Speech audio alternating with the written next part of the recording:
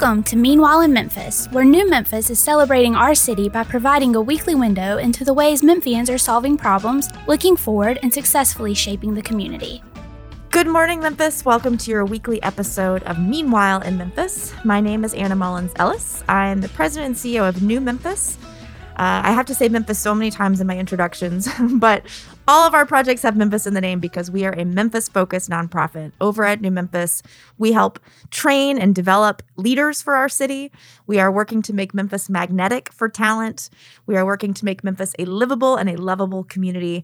And we do that work in a lot of different ways. And one of them is hosting this radio show and podcast where we bring on amazing community leaders, entrepreneurs, those who are leading in business, leading in government, leading in our nonprofits. So every week we bring you a healthy dose of information about what is making our community great and what is and those who are working to make it better as we move forward.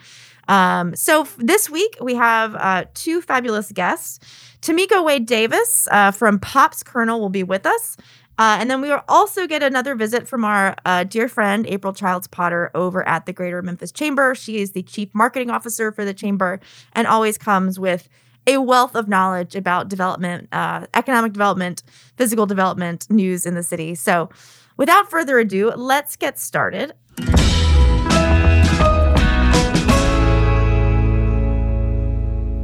So Tamika Wade Davis from Pops Kernel is an entrepreneur, a business runner. Yes. This month we've been featuring local entrepreneurs, really calling out what is challenging about that journey, why you've chosen Memphis.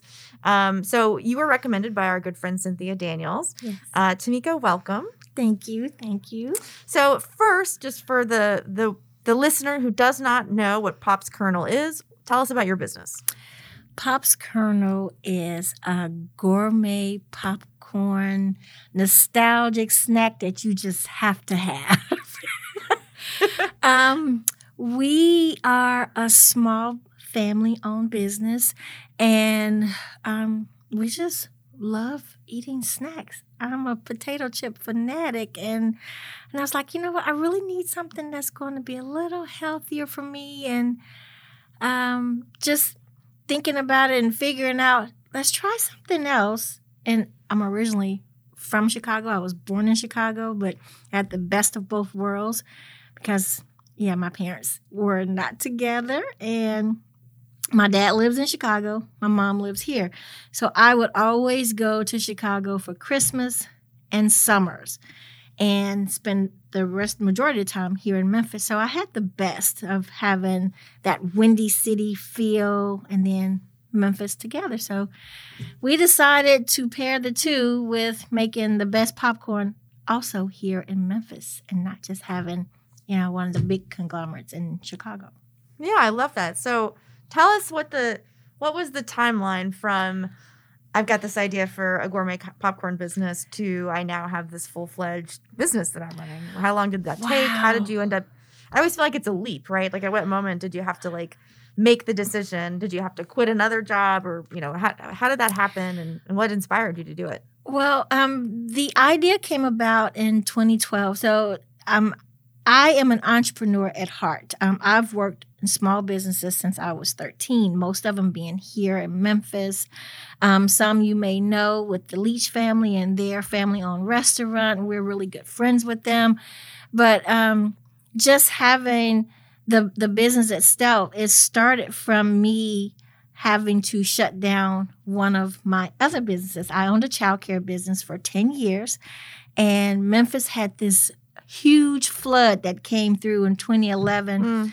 The economy was not that good at the time, too, so I ended up closing my business, lost my house to the flood, so I was without a job and without a home. Oh. And my family and my husband, he's a hard worker, so I was just trying to figure out what will be the next thing for me because I like to work. I like to be creative, and I needed something where I can continue to help bringing in income for the family. Just so happened I went to Chicago to visit my grandma January 2012, and still just thinking about what's going to be my next thing because, the childcare business was closed. So on my way home, I said, I want to take something home to my family, a little happy, something just to say, hey, I'm home and I'm bringing something from Chicago that's a part of me. And I just so happened to stop by Garrett's in 2-degree weather in January, stood in that line, bought some caramel popcorn, and I was riding the train home in my little cart, and I'm going, wow, I'm eating this popcorn. I'm like, what is it that I can do? And then it's like, I'm eating the popcorn, and I'm going, what is this I'm eating? Oh my God, I could do this. So I'm examining the kernels, I'm looking at it, and I was like, oh, I could do this. I could do this. I wonder how they do this.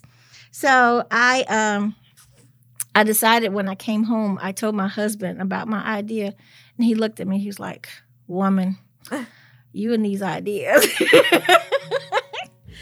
So I decided to buy some popcorn kernels from the local grocery store. And, there's a difference between kernels. So this particular kernel was the butterfly kernels. That's what we all normally eat, a microwave kernel. Mm-hmm. So I microwaved some popcorn, and I looked at it, and I said, this doesn't look the same as what I had. I wonder what did they do that was differently? Some of them looked like it, but some didn't. So I told my husband, he was like, again, you and these ideas. I said, I want to make some caramel popcorn. So we looked up a recipe online, and he made the very first batch of caramel popcorn. Uh-huh. So, yeah. So this was in February. We really just kind of muddled over the idea, but it didn't really jump off until that November. November made 10 years of us being married. Congratulations. Yes. That was 2012. So we decided to have a party, and he made caramel popcorn. Everybody was like, oh my God, this is so good. This is so, so good. So when he made it, I was like, I think I could do this. He was like, I love your, not just ambition, but you're like, my next question was going to be, well, do you have a background in, are you a chef or like, nope, just had the, no, not at all. The confidence to say like, I can do that. Yeah, exactly. No, I mean, everything that I've done before when working in restaurants, but the childcare business was nothing to do with cooking, of course. It's just raising little ones. We only cook the occasional child. Exactly. And I never had a desire to just really create something. It was just always, you get a cookbook, you make something. Boom, there it is. But with this one, it was totally different. Just getting the recipe and then seeing that it came out the way it's supposed to. But I wanted more. I wanted it to be different. I wanted it to be something that I could call my own, even though it's a basic recipe for the caramel. So, again, he made the very first batch, and I didn't push it anymore. I kept saying I wanted to do it, and he was like, well, you got to do it. I was like, well, show me what you did. No, you got to do it. So I was like, okay. So I took the reins. And so this was 2013, coming into like summertime. I decided to go ahead and make some popcorn for my son's birthday party, giving it out to some of his friends. So I made the caramel, but I was like, but Garrett's, they have cheese. How do I make cheese popcorn too? I didn't know where to get the cheese from to make the popcorn. So my bright idea was to go to the grocery store and buy 50 boxes of macaroni and cheese. And get the cheese, the powdered cheese. Yeah, the Kraft. So I was like, okay, so I'm opening up the boxes, and I have this big bowl of cheese powder, and I'm like, how do I get it on the kernels? So, in my head, I'm still trying, and at the time, I'm looking up stuff online to look, but there was nothing there to do that with. So I had to be creative. I'm like, how do I get it on the kernels? There were so many different ways, and it was god awful. It was just not good at all.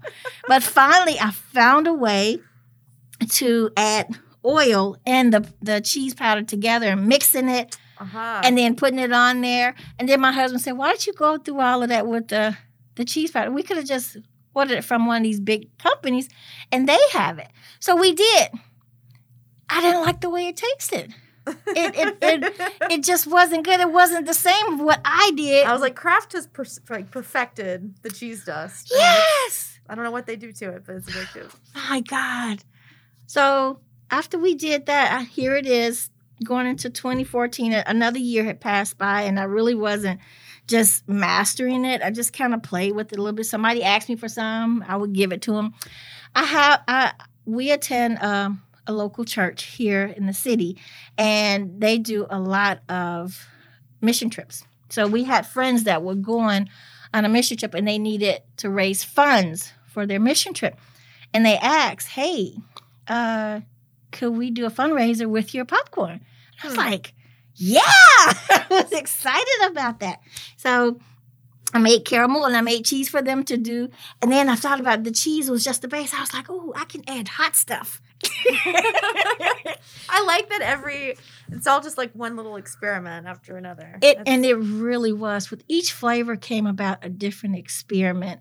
And at the time, I still didn't have a name, but once we started packaging and everything, and she was like, well, what do you want to call it? And I was like, I don't want to call it Tammy's Popcorn because that's my nickname. And then I thought about my husband. My kids, they call him Pops. So I was like, oh, Colonel Pops? No, I don't like that. Pops Colonel. Yeah, that works. So since he created the very first batch, that's what we named the business. I love that. Pops Colonel. And it's, popcorn, Pop Colonel. I love it. Yeah, exactly. So it's just been, it actually didn't get greater and become bigger than what I was imagining it becoming until 2015 when I decided to do a mission trip myself. My son and he was going to South America, and so was I, and we decided to raise funds for our mission trip. And oh my God, I just did not see this happening. Our church ordered 1,400 bags of popcorn for a women's conference. And I was like, who can do that? So this was something major because I never did anything on that magnitude before with the popcorn. I didn't know how long it would stay fresh. There were so many things I just did not know because we were going from tubs to where, you put a lid on it and it's going to stay fresh into these little bags. And I was like, oh my God. So the night before the conference, my husband, myself, my 2 kids, my mother-in-law, my sisters-in-laws, 2 of them, a cousin, and we were true definition of a family business. Oh my God, we were popping all day and all night, and I was so tired. I was like, I don't want to see another Colonel again. 1,400 bags, and then on top of it, that was when we had to create our labels, and it was crazy. It was a madhouse. It was just popcorn everywhere. And I'm telling you, after that, all my relatives was like, don't ask me. But not knowing that popcorn does fairly well, we could have took a whole week and taken that time to do it. But it was a fun experiment. We learned so much from it. And after then, I was like, I think I need to get my license. I think I should get my license. And after that time went by, that was August 2015. February of 2016, I was still kind of mulling around, so I decided to go ahead and get a website. Wasn't so well with that, and I think the first time I met Cynthia was February of 2017. She was doing the Black Restaurant Weeks, and they had this event that was downtown at the church, and I was like, I should sign up for this, because I've been dabbling all year, just a little bit here, a little bit there, more birthday parties, some weddings, some this and that. I learned more things about the bags, how long they stay fresh in the bags. So I was like, okay, I'm going to do this. So I signed up with Cynthia. She showed us our spot. It was cold that day. It was rainy. It was wet. It was freezing cold. And I had like a little over 1,000 bags of popcorn. I didn't know how this was going to work. My husband was upset with me. Why you make so much popcorn? This is your first time doing this event. I'm like, I know. I wanted to do it. So again, this was 2017. I had decided Christmas of 2016 because I was working a part-time job, and I quit. I was like, I can't do this in popcorn too. If I'm going to do popcorn, I'm going to devote my whole time and attention to it. So I quit my job, and everything just opened up. It was like a whirlwind, boom. All these events started happening. I didn't know what to expect from the events. So January I had did two. So when I decided to do Cynthia's that month, I had already did one a week before then, and I was a palping magnet. I was deathly tired. My children were like, please do. That's all we had to eat in the house was popcorn. There was no food. I hadn't been grocery shopping. I hadn't been cooking meals or anything. And of course, my husband, he's a school teacher, by the way. He's like, I come home every day. I'm expecting at least some spaghetti and meatballs. And what I get? Popcorn kernels. I get shavings here and there. So the thing with Cynthia, oh my God, it was an amazing day. Even though it was freezing rain, we was not expecting that many people to come out. I was like, okay, well, we'll just get some exposure. No way. What happened next, I was not expecting it. We were there a little over 4 hours, and within that time frame, we sold all of our popcorn bags except for maybe like 10 or 15 bags. A little over 1,000 bags within 4 hours. I was just shocked. Then here comes the social media. Everybody on social, have you heard of Pop's Kernel? Have you heard of Pop's Kernel? I mean, people were just tagging me because I had made a page, but I didn't have many followers. And it was like ping, ping, ping, ping, ping. I was like, what is this? Who are these people? I didn't know what was going on. And people were asking, they were like, how did you make it so good? I'm like, I don't know. I just been playing with different stuff, and here you go.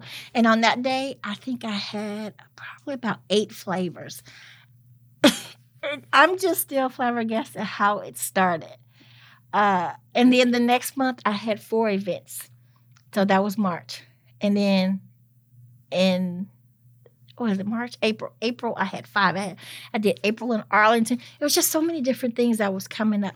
And my email was just full with people asking, hey, you want to be a part of this event? You want to be a part of that? And I kept telling my husband, I want to do this. And I was so tired. Just deathly tired.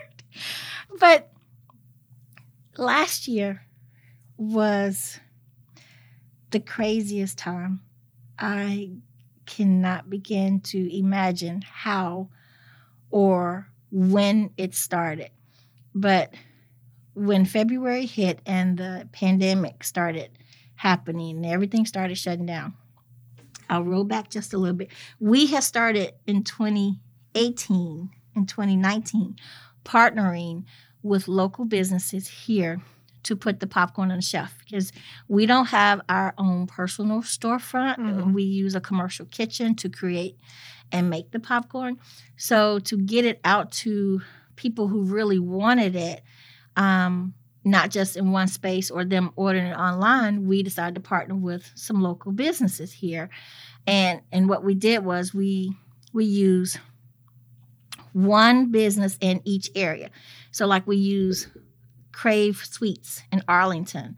In Bartlett, there's Quintessential Sweets. In Cordova, there's Painted Tree Marketplace. In East Memphis, Germantown area, there's Doc's Wines and Spirits, Chef Tam's, Philip Ashley's, Trap Fusion. We do one in each area, so we're not flooding the market where there's someone next door to each other, but people can flock to those particular businesses, and most of them are small businesses, and most of them are Black-owned businesses. So we did that at the beginning of 2018 through 2019. We were constantly building and adding more of these small businesses to our partnerships. So when 2020 came along, everything shut down. And that means when they shut down, we had nowhere else to sell our popcorn besides. And people knew that we had an online presence, but my website was horrible because I just didn't know how to navigate all of that. And we were so busy. So here it is, 2020. And I had to figure out a way to pivot, to make it happen, to continue to sell the popcorn. We were coming off a big event that Cynthia had just had in February. It was booming. We sold everything. And March, I did nothing. April, I just started making popcorn again. And mind you, to be honest, I made it at home at the time because I was like, there was nowhere else to go. The kitchen I was using, you couldn't go. And then I used my church's kitchen on Fridays, just one day out the week. So I was like, I still need more time. So I would do a couple of days at home, and then I would do the Friday at church. My daughter, oh God, I'm sorry, I keep turning this off. I turned it off several times. My daughter plays, it's rugby. She plays rugby. And she also wanted to play lacrosse. So she had this lacrosse stick. We were at home and we were trying to figure out how to get the popcorn out to different people and still be able to social distance with our mask on. So she had this bright idea because it's at 6 feet. Oh my God. So we decided to go to different areas of town, and people would place their orders online. They would pay for them, and I would already have it packaged up just for them. So the first time we did, I think we did in Whitehaven. We were out by the Southland Mall. We told people where we would be, and they just had to place their order. I'll make their order and bag it up and take it. So we were sitting in my truck. She gets out the truck, and we're like, how do we get it to them? So we had a crate first, and we would put the bag on the crate, and people would jump out the car and get it from there. Then she finally decided to take the stick. She takes the stick, she puts the bag on the end of the stick, and it's hanging there, and she puts her arm in the cup of the little basket of the lacrosse stick, and she just hands it out to him, and all they had to do was just reach and grab. I was like, perfect! True innovation. Oh, my God. That was our way. We did that for about 5 weeks. We would tell people where we would be on Tuesday, on Thursday, every other day, and then Saturday we'll end up in Cordova because all my places were shut down. So I had to figure out a way to continue to sell and get it out there, and it worked. It was so amazing. And then people started realizing, I don't even have to do that. I'll just go online and order, and you can ship it to me. Boom, shipping started. Then in June 2020 hit, and I was getting ready to go and do something with my good friend, Jennifer Parnell, who owns September Nails. So I'm going to go and get my nails done, and I wake up that morning, and I look at my phone, I turn my phone on, and all I hear is ping, ping, ping, ping, ping. I'm like, what is going on? I get all these orders, and then I'm looking at my website, and everything is going sold out, sold out, sold out. So I'm like, what happened overnight that I don't understand? I don't know. And I told Jennifer, and I was going to cancel my day at the spa. She said, no, go ahead and do your day at the spa. We'll figure this out later. So I did my day, and I'm still in my mind, I'm going, why are all these people ordering? I saw orders from California, New York, Canada. I'm like, who are these people? I don't know these people at all. So I get back from my day at the spa, and I'm sitting in the truck in front of the house, and Jennifer goes, oh, you didn't see the article. I said, what article? She said, the article on HuffPost. HuffPost? I don't know anybody from HuffPost. You didn't do an interview? I said, no, I did not. It was Cynthia. Cynthia did. Yes, she did an interview with HuffPost, and I think she mentioned me, and she also mentioned Philip with the chocolates. Mm-hmm. Oh my God. I had to go to the article, and clear as day, there it was. You know, if you want to try some popcorn from a Black-owned business, this is the one to go to. Oh my God. I was just like flabbergasted. I had to call Cynthia. You didn't tell me. I was not ready. I was not prepared, but it did not matter. They went online and they ordered everything I had. Wow. So for the next week, I was just full. I couldn't do my outside stuff that I had been doing locally. I had to focus in on those orders that came in. This was a week before Juneteenth. Then she did her online shopping event with Juneteenth. I'm telling you, I think for the whole month of June and July, I did not sleep. And it's all Cynthia's fault. Yes, it is. So I of course, I couldn't do popcorn at home. So I had to ask, hey, can I get more time? I think I spent so much time at my church's commercial kitchen. It was like I just lived there. I may as well just, put a bed in the freezer. I'm just I'm just here baking popcorn. And my son, of course, he was helping me and my daughter because it's summertime. They're just little bagging, constantly bagging. So, and my husband too, because he was out of school. Right. Then we get these outrageous orders for movie premieres. The first one came in at, good Lord, the first one came in at 200,000 bags. I'm telling you, I don't know how or when they decided, we're going to use this company. And we want 200,000 bags. But I was like, huh? First, Did you pull your kids out of school? You're like, all right, everybody.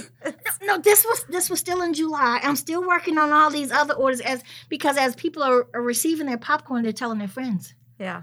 And more of them are ordering. I love to support a Black-owned business. The lady from Canada, she was like, so this old white lady from Canada loves her Black-owned business. This is a message she sent to me. And she's like, oh, my God, I told all my friends about you. Then I started getting more orders from Canada and from Alaska. So the 200,000 bags came about. There was an event that the Black Panther guy, I should know his name. My brain is in a fog right now, but he was doing a drive-in movie event premiere for his VIP friends and then for the general public afterwards. So he wanted popcorn from a Black-owned business. I had to say no. It was just too much. I could not. I wanted to say yes so bad. And actually, I did say yes, but my husband was a lot. My husband was like, baby, I don't think we can do this.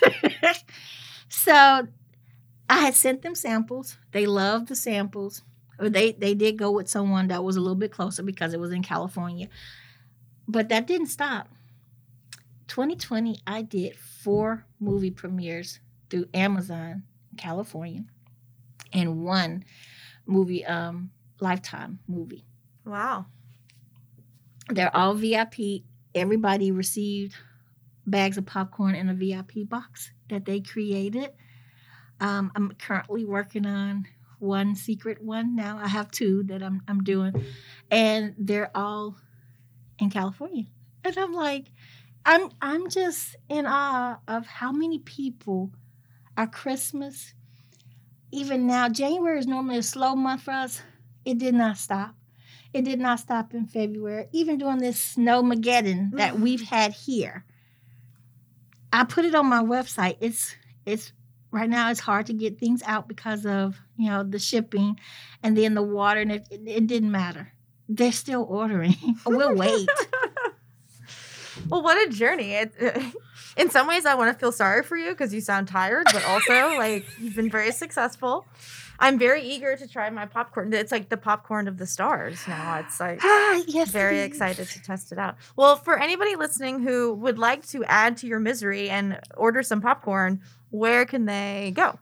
So our website, of course, is www.popskernel.com. Kernel is spelled Kernel. That's the website you can order from, and we ship all over. Then, of course, the places here in the city, I mentioned them earlier. You have Arlington, Crave. What did I say? Bartlett, yes. Quintessential Sweets, Cordova, Painted Tree Marketplace. Also in Cordova, there's Trap Fusion, so a little small Black-owned restaurant off of Germantown. And then you have Germantown itself, the Hampton Inn on Germantown Parkway, Docks, Wines and Spirits off of Poplar.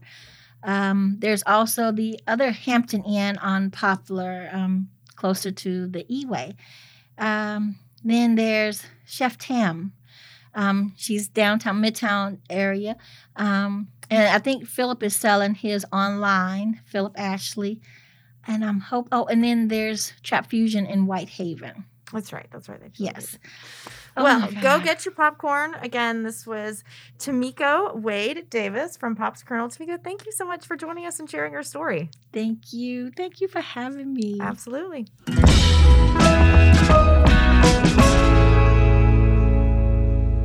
All right. Well, back in the studio with us today is our good friend from the Chamber, April Childs Potter. April is the Chief Marketing Officer at the Greater Memphis Chamber and comes to us every few weeks with some gems from their work at the Chamber. So welcome back, April. Thank you so much for having me. Thank you for braving it out there today. My first and overarching question is, what's going on at the Chamber? Well, as per usual, Anna, we have so many things going on. I think everyone is really getting in the swing of 2021. January was a lot of planning. February has really started to execute a lot of new initiatives and activities.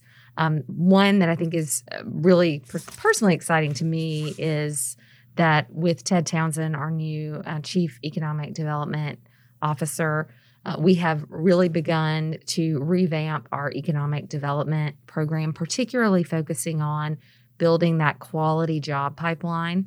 So we have a lot of big projects coming out, some great proactive marketing work to help position Memphis for those high-end jobs and investments that our community wants to see. A lot of workforce connections being made through our upskill program to make sure that we've got a good talent pipeline to fill those jobs of the future. So that's work that's been in the planning phase for a long time that we're really starting to see the first steps of that come to fruition. So that's really exciting. Yeah, who would you say are the key partners, as we talk about both, as you said, the opportunities, so the creation of the jobs, which I know is a core function of the Chamber, but also the training that goes into equipping the workforce to be prepared for those jobs. So I assume that you guys aren't doing that work hands-on, but that you're working with specific partners to do skills training. Am I accurate in this assumption? Absolutely. Economic development is a team sport, and workforce is the key component of that. And so we have to work. We absolutely need all of there's the service partners that provide individual services, wraparound services to individuals who are seeking employment and maybe need additional support. So there's a whole slew of partners that do that type of work, Agape, many, many more. I'm not going to start naming them because I won't leave someone out. But then we have educational and training partners. And what we're really trying to do, working in partnership with many organizations, is to make sure that we have job opportunities in these industries, these anchor industries, or you'll hear me call them cluster industries, that we have opportunities for people up and down the experience spectrum. So what you really want to see is what we call opportunity jobs, which mean they may be a part-time or a gateway job into an industry. But that job, if it's an opportunity job, is a rung on a ladder to a high-quality job. And so as we work to grow the industries that have that full spectrum of jobs, we work with training partners at every level, from Shelby County Schools to More Tech, to Southwest Community College, and many others, as well as our 4-year degree program partners. So there's a whole slew of people that are engaged in the workforce development piece of the economic development conversation. Yeah, that's interesting. And I think, particularly as it aligns with our work at New Memphis, so important to have that spectrum, as you said, of experience level. So we're not just building jobs for somebody who has, a college education and 10 years of experience, but we're also not just building jobs for those who are currently unemployed and unskilled and sort of have to take that first step into the workforce. You talked a little bit about these clusters. So for the layman who's listening, I know the Chamber, along with partners, did a lot of research to determine what are the most robust industries in Memphis that are both currently thriving, but also have lots of growth opportunity. So tell us what, you could look out at the Memphis community and perhaps glean what some of these industries are, but what are those clusters? So when we're talking about clusters, this work started about 2.5 years ago. The City, Edge, Epicenter, I'm leaving people out. The City, Edge, Epicenter, the Chamber, Memphis Tomorrow, several other entities came together and worked with a national consulting firm called Mass Economics to help us figure out the answer to that question. Not just what are the industries that anchor us today, but where are some areas where we have several assets that we could better link together and support to help build a more diverse economy. It's no secret. Our economy is heavily reliant on transportation, distribution, logistics. That will always be an anchor to our industry mix, but it's also a mechanism industry, right? So it's not just that logistics is an industry; it's also a competitive advantage because we have this logistics footprint. So there are certain other industries like medical device or agriculture that can benefit from that transportation, distribution, logistics sector. But we want to look at how we can leverage those existing assets and start to transition them into a more diverse economy so that we've got more opportunities for jobs and that we can also influence some increase in wages.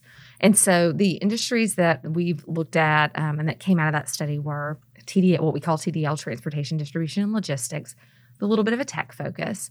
Medical innovation, we actually started to call it medical and healthcare innovation.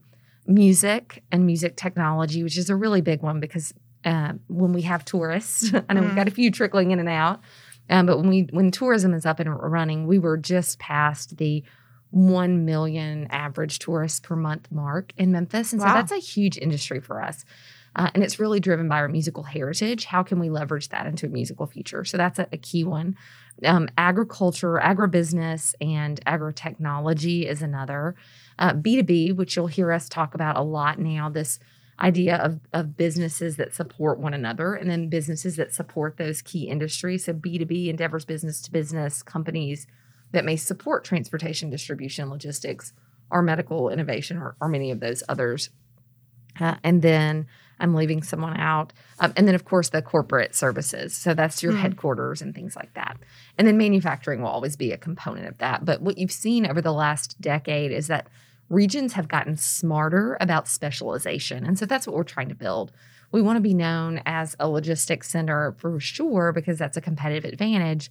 But we want to build more location density of other types of industries. If you look at places like Nashville, for example, our good friends in Nashville, they've really become well known for healthcare and insurance related work.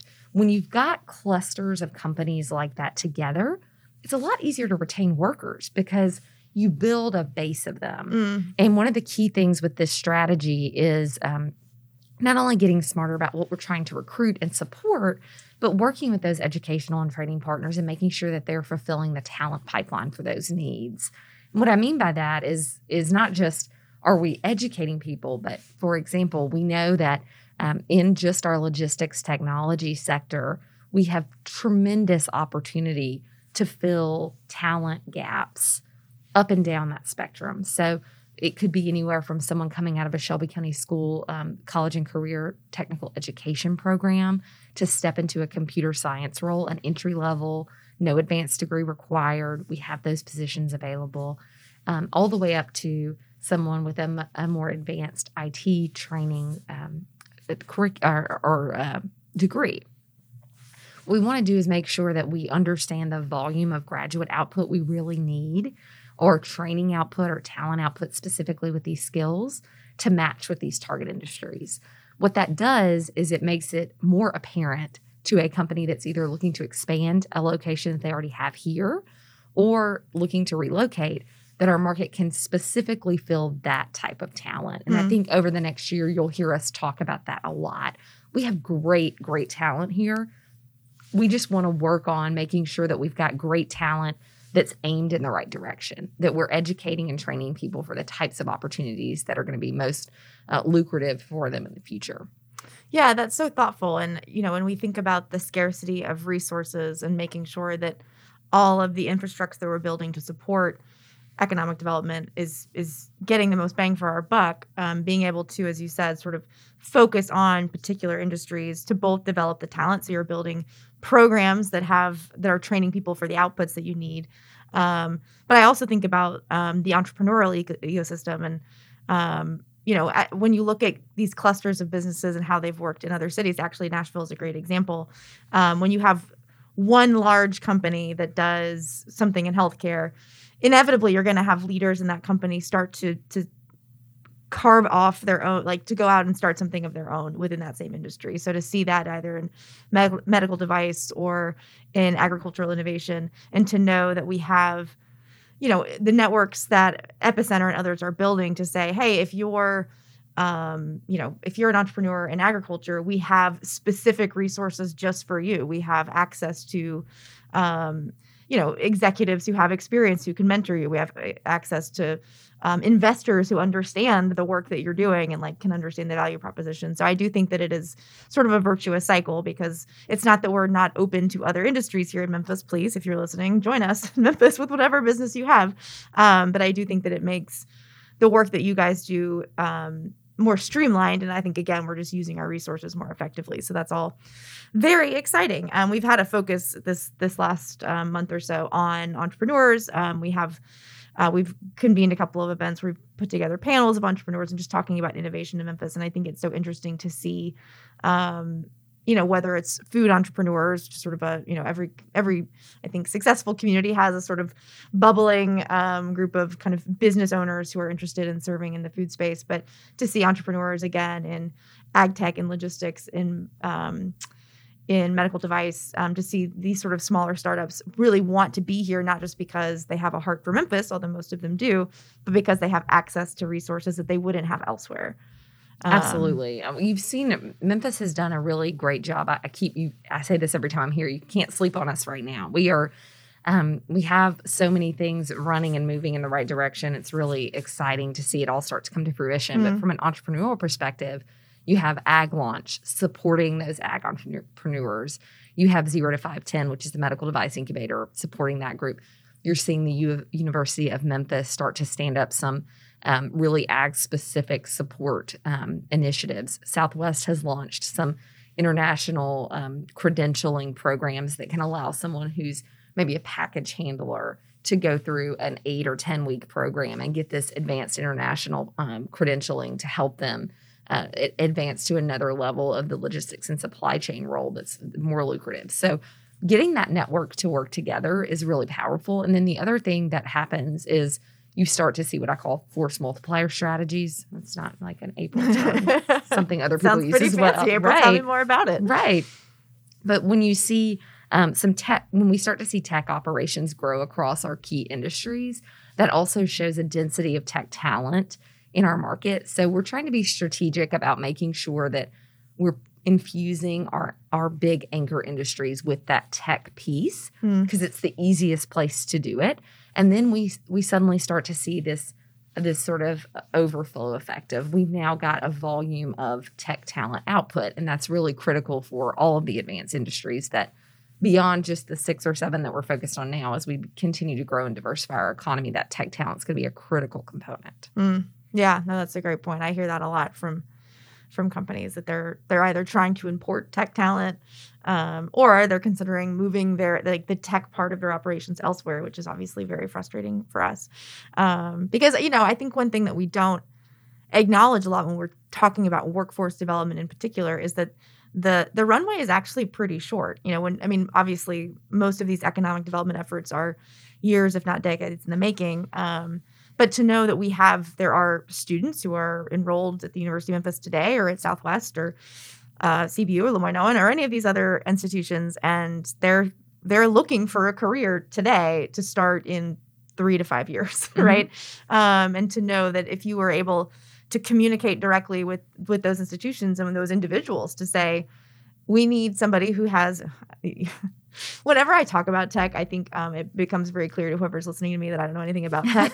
Because I'm like, we need coders, We but need also computer we got to have some clackety clacks. I don't really know what it is we need to teach them, but somebody does. But I think that's when I talk to an employer, like 3 years is such a short time frame, right? Like there's so much opportunity if they're willing to sort of go rather than build a whole other satellite office in Colorado so you can have access to tech talent. I'm like, why don't you go to the University of Memphis and talk to them about the specific talent needs that you have, get students excited about getting a job at your company, host them for an internship next year and the year after, and they're going to be walking in your door with all the skills that you need. And again, it doesn't feel like the time frame for that feels really achievable in a way that I get really frustrated again when I hear about companies saying, well, we're going to have to have our, tech offices down in Texas. And I'm like, you really don't. Well, I do think there are a lot of misperceptions. I'm going to do one day I'm going to on the podcast just do like misperceptions about, that would actually be a great theme of an episode. And this is one. I think that, people don't recognize that just like economic development's a team sport, it's also a highly competitive sport. And so, you can't see this on the podcast, but we, when we're being considered for a project, even, an existing company like FedEx, if they're looking to expand their IT operations here, they've got a set of requirements, just like you do when you're looking for a house. And so if their minimum requirement for graduate out for the types of positions they know they're going to hire, let's say they need to hire 120 of these tech-related positions, and maybe they're going to do 60 new annually, they have to look at our market compared to other markets and make sure that we can deliver that talent output. Because we are a smaller market, that's always going to be challenging for us. It's a lot easier, even, for Nashville, for example, just because of not just the influx of people, but the volume of output from their universities. Yeah. Just that we're playing a numbers game. And so it's really important that we're making sure that we're making those investments, and great partners like Tech 901 and Code Crew are helping with that. We just have to do a really strong job of making sure we're putting that information out there. Because a lot of times, there's a funnel when it comes to jobs. And this happens, again, I think people don't recognize we're competing for the jobs we have currently every single day to keep those. Yeah. And so when you have a company here looking to expand or they need different types of talent, they're going through that competitive analysis process. And regardless of any other factor, if our market can't deliver that on paper, especially if they're not already here, it's really hard for us to even get a look. There's so many projects that we aren't considered for because we don't have the specific demand output. The supply output to meet that demand. And so just working to make sure, so we're working backwards from that. We're trying to understand the types of operations we want to grow and keep, and then figure out what those talent pipelines look like and make sure that we're delivering those numbers. And if we're not, figuring out how we can better tell that story, or we can better, add to that supply with partners that do other things. But yeah, I think that's a really important thing for people to understand. It's everybody has a great city. Everybody has great amenities. I'm very partial to this city. I love it so much. If someone's not here, they don't. It's sort of, some of those things are all equal. So this is why we're trying to be more strategic and more streamlined in how we sort of deliver the type of talent in our market, so that we sort of know what we're aiming at. No, that's such a great point. And yeah, I think we're constantly saying in New Memphis that especially more educated talent, they have so much choice, particularly young talent, because they're not necessarily like anchored in Memphis by owning a home or having a spouse or kids in school. And so the siren song of these other cities is strong, and they are being aggressive in recruiting our talent away. And so, when we talk about talent recruitment, which is important, absolutely, I'm always sort of beating the drum that we also can't fill a leaky bucket. So if we're not sticky enough to keep the talent that we have here, whether they're a 19-year-old at the U of M and they're already thinking, as soon as I get my degree, I'm getting out of here, I'm going to, Atlanta, St. Louis, Austin, any of these sort of even regional cities that have a pretty strong pull. And I think that's important, that we really, intercept that talent before they start to plot their career elsewhere, before they plan to, they go and do their internship in Dallas, and then, they've already got their foothold there. They're building that network there. And I think that's,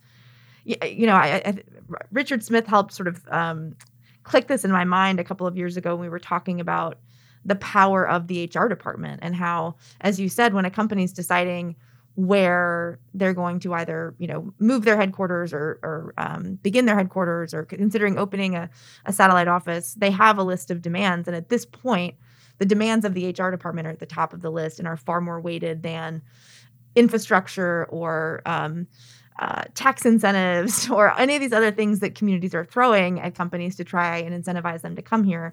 It is truly the HR leaders who say, this is the talent that we need. And if we can't find this talent and if we can't keep that talent, then it's a no-go. And I think, of course, New Memphis uses that as like the sort of pitch for our support because we know it's important. But I think, it's both being able to have access to the talent that you need, but also hopefully keeping that talent. And I think you said this really perfectly because I'm also, for individual companies, we hear a lot because we work with young professionals in parts of our work that they don't want that young professional to have access to other companies. So, in a New Memphis class, we have, 30 young people who are doing 30 different things at 30 different companies. And that gives certain companies a little bit of heartburn because they're like, well, I don't want my AutoZoner to go and interact with this international paper person and then decide that they want their job there.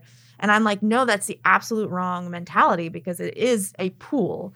And this idea that somebody is going to start their career at 25 at AutoZone and finish their career there is unfortunately not typically the case.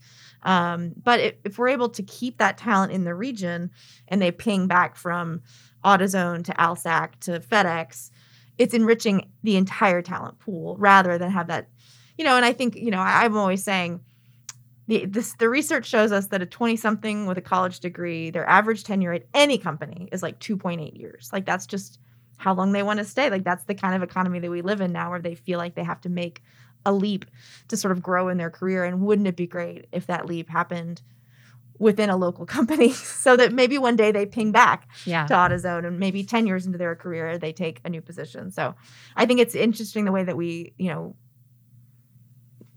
workforce has evolved in such a way that it's not the same model that it was even 20 or 30 years ago. And I think it's important for companies and our economic development strategies to evolve along with that. Yeah, I think we're seeing some improvement in that. I mean, it's a numbers game. I think you have less heartburn about that individual, that high talent individual that probably cost a lot to recruit and get in their position. You have less anxiety about that if you're an employer when we've got that volume of individuals. And so, there's a volume we must hit. And I think you hear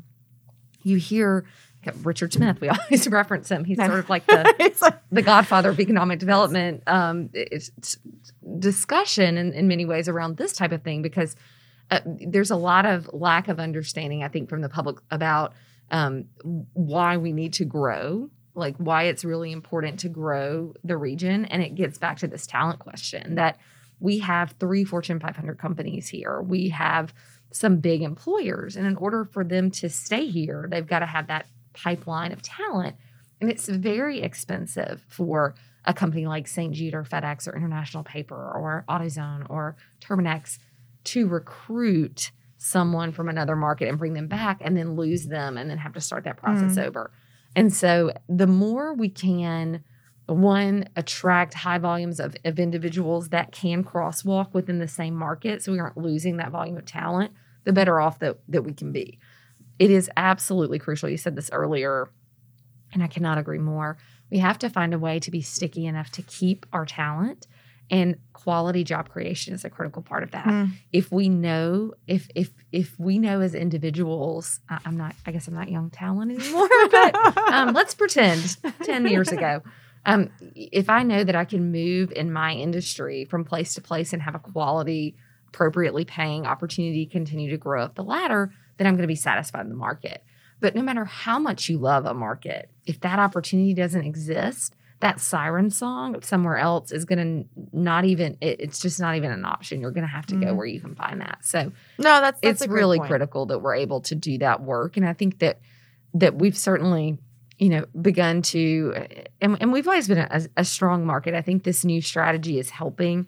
I think having the partnerships that we have in place, both on the workforce side and the talent attraction or the business recruitment and expansion side is going to help with that.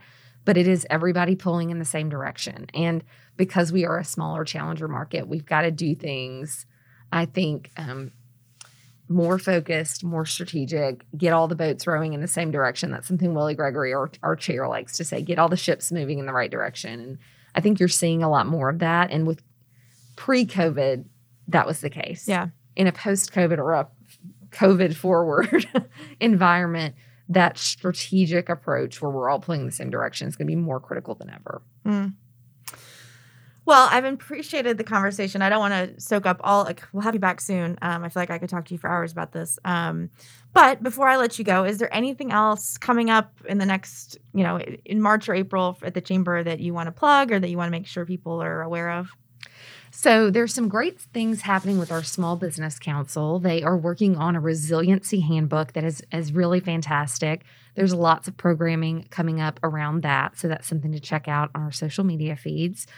We do continue to meet with all of our workforce partners, and we are launching our new round of YP Council. It is now just called YP Council, not Soundcheck. Yeah. YP Council events. So check those out as well. And we just named a new board there. So I lots saw of great that. new Yeah, leadership. one of our dear Nora Murray is serving on that board. So Well, thank you for letting her. no, volunteer her she's time. a star. Don't take Speaking of great talent, hands off. Well, that's all excellent. Well, as I said, we will have you back in a couple of weeks. So keep the good news coming. Thank you, April, for joining us. Thank you so much for having me. You have a great week. You too. All right, Memphis, that does it for this week's episode of Meanwhile in Memphis. Next week, my fearless teammate, Christy Mullen, will be back, so I will not be flying solo once again, which I'm sure you're all very grateful for. Again, this is Meanwhile in Memphis. We bring you this from New Memphis. We're a local nonprofit. We hope that you check out the rest of our work. You can learn more at newmemphis.org. If you liked what you heard today, I promise there is a lot more of content like this, content that is showcasing, again, who is shaping our city for the better, who is leading with innovation and passion in our community. So you can also follow us across social media. Follow us on Instagram. @The New Memphis is our handle. You can also follow us on Facebook and Twitter. Across our social pages, we share great ways for you to get involved with your community, opportunities to mentor, upcoming events. Again, any way that we can celebrate what is making Memphis great. So don't take my word for it. Head over to our Instagram and see for yourself. I would also be remiss if I did not mention that New Memphis is a nonprofit, once again, which means we rely on the generosity and support of our community to continue doing the work that we do. Our mission is around developing, activating, retaining talent for a more prosperous Memphis. That may not sound like it resonates for you, but what it means is we need great leaders in every corner of our community. Again, leading from our boardrooms, from our classrooms to our nonprofits. We need folks leading in government. So we have our hand in all of those spaces, making sure that we are equipping, empowering, and connecting leaders to do great work for Memphis. Doing this work that we did today to make sure that we're just helping be a megaphone for all of the news of progress and success that's happening across our city. So what I would ask of you today is consider if this is work that's valuable to you. And I would love for you to consider making a donation to New Memphis. Again, you can go to newmemphis.org/donate to easily make a safe and secure online donation. We would appreciate it. Again, every dollar counts. So we appreciate gifts of all sizes. And then we would also like, if you don't have money to give us today, we also would love for you to give us your ideas. So if you liked what you heard, please consider calling in to leave us a voicemail to let us know. Which interviews did you really enjoy? Did you learn something new about our great city? That is helpful feedback. It keeps us going. But we also want to get your suggestions. So if you have ideas on who should be our next guest, what we should be focusing on, what we should spotlight, we would love to hear from you. Just call 901-460-3031. One more time, that's 901-460-3031. Leave us a voicemail. We'd love to play it on the air. You can also shoot us an email at info@newmemphis.org. All right, have a great week, Memphis. We will see you next week.